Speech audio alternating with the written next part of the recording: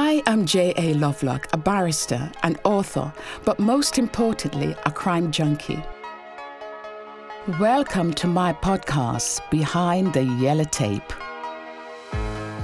What's that oath that doctors take when they're newly qualified? First, do no harm?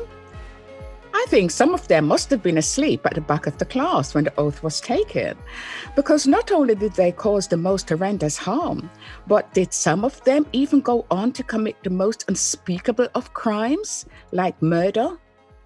Hello and welcome to the program. I am J.A. Lovelock.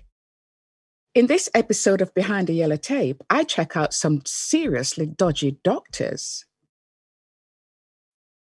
Various tales can be found of 19th century medical practitioners who turned out to be killers rather than healers. One of those was Dr. Thomas Neil Cream. Born in Scotland in 1850 and raised in Canada from 4 years old, Dr. Cream studied medicine at McGill College in Montreal. Soon after graduating with honours in 1876, Dr. Cream and one Miss Flora Elizabeth Brooks had an encounter, which led to Cream's first taste of abusing his power.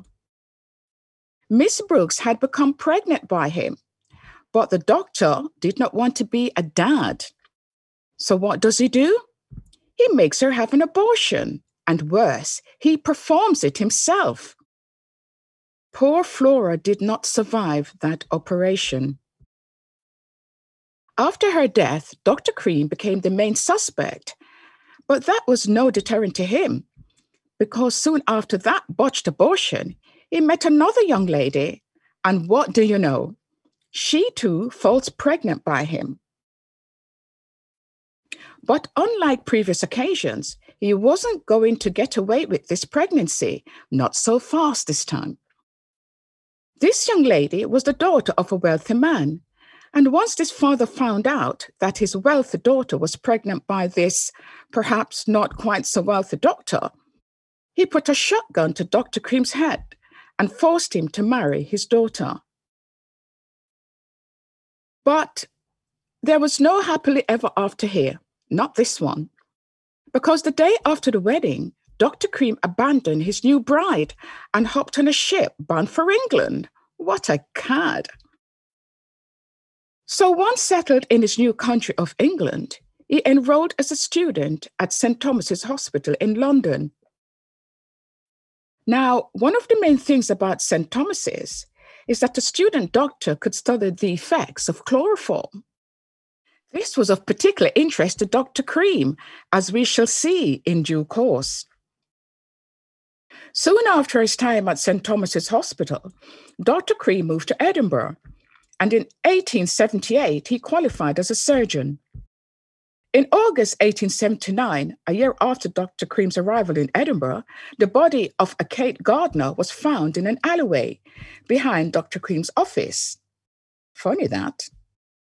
Question is, what has poor Kate Gardner got to do with the good doctor? Kate, dear listener, was his mistress and was heavily pregnant with his child. Here we go again. He clearly doesn't like women being pregnant for him. He clearly has a problem with that. These women, however, didn't get pregnant all by themselves, you know. Turns out poor Kate was poisoned by chloroform. Chloroform! And the not-so-good doctor was accused of the murder of Kate and that of her unborn child. Having been accused, did the good doctor or not-so-good doctor stick around for the outcome? Of course not. He fled to the US of A. So now we have a wanted man. And to escape justice, he moved back and forth between Canada, the United Kingdom, and the US. And this he did for many years. Strangely enough, while in Canada, he sets up an abortion clinic. What? Well, perhaps not quite so strange. This is a man with what we would call background. Remember Flora Elizabeth Brooks? Soon after the setting up of the abortion clinic in Canada, somebody else turns up dead, a chambermaid, and her death was linked to guess who? The finger was pointed at, yes, Dr. No Good Cream, and knowing that he was a suspect yet again, what did he do? Run away, of course, to Chicago. This man was so on the move.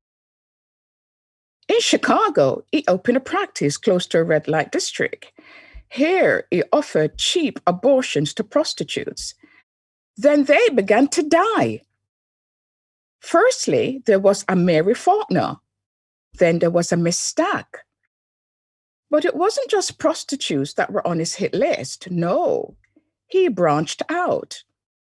He even had the audacity of murdering his lover's husband. That was a Daniel Slott in 1881, for which he was convicted and sent to prison for life.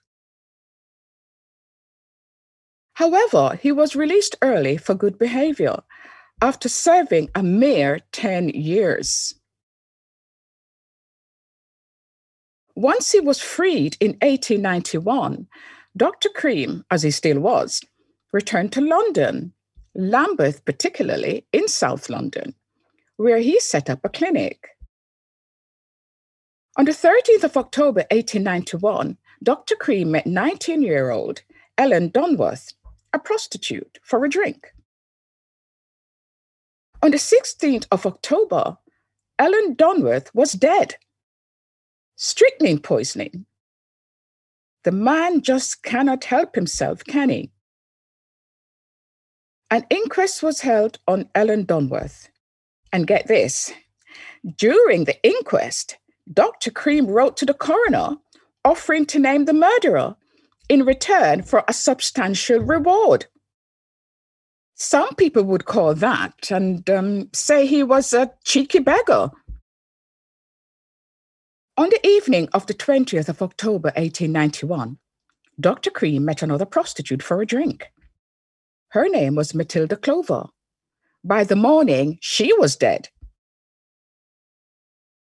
And so the list of dead prostitutes continued to grow and grow. There was 21-year-old Alice Marsh, 18-year-old Emma Shriver, strychnine poisoned, all of them. However, Dr. Cream's time was running out. He was caught after his first round of killings, when he claimed the lives of his final 4 victims.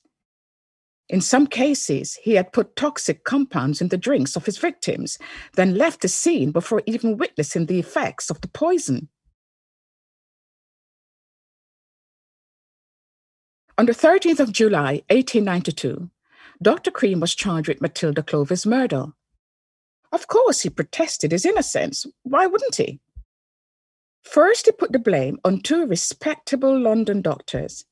And when that didn't bite, he claimed he was a Thomas Neil Cream, someone else, and not the convicted Neil Cream that he is. However, when police searched his home, they found 7 bottles of strychnine and equipment for making pills. On the 17th of October, 1892, Dr. Cream's trial starts, and it lasts 4 days.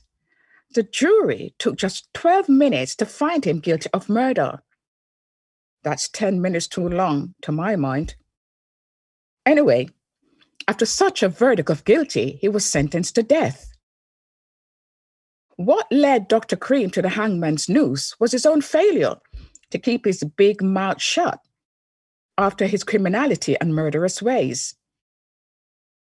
He bragged about having extensive knowledge of the murders to several acquaintances, including a New York policeman. And he even gave tours of his crime locations around London. What a fool. Well, he wouldn't be doing any of that for too much longer, I can tell you, because on the 15th of November, 1892, Dr. Thomas Neil Cream had an appointment with the hangman. He was hanged at Newgate Prison for the murder of prostitute Matilda Clover. And now, the case of another doctor involved in very harmful practices. But that's another story for another episode.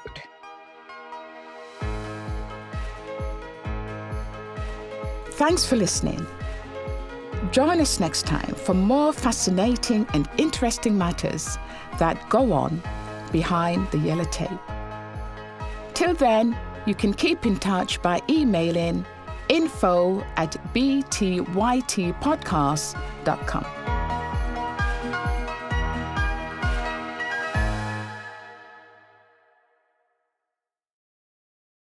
3 a.m., the comedy horror podcast that holds weekly gatherings around the campfire.